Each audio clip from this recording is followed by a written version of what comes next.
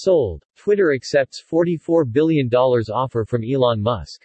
Elon Musk today announced that he has succeeded in purchasing the social media platform Twitter at last.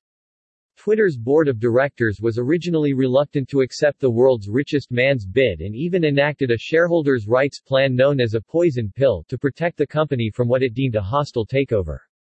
But earlier this week, reports emerged that Twitter executives had begun warming up to discussing the deal that culminated in the board accepting Musk's $44 billion offer to take the firm private.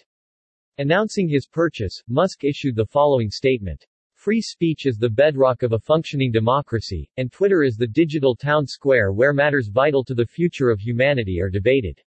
I also want to make Twitter better than ever by enhancing the product with new features, making the algorithms open source to increase trust, defeating the spam bots, and authenticating all humans. Musk pitched the takeover bid for Twitter earlier this month at $54.20 per share, shortly after he bought a 9.2% share of the platform on April 4. Twitter shares at the time were trading below $40 per share.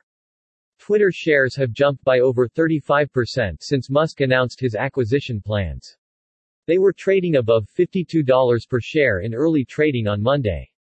A regular on Twitter with over 81.5 million followers, Musk is notorious for his tweets, some of which have landed him in legal hot water. In fact, his move to buy Twitter came shortly after U.S. regulators announced they have authority to subpoena the Tesla CEO about his tweets and urged a federal judge not to let him tweet without supervision. This prompted Musk to tweet that he is giving serious thought to building his own social media platform. He made his bid for Twitter 20 days later.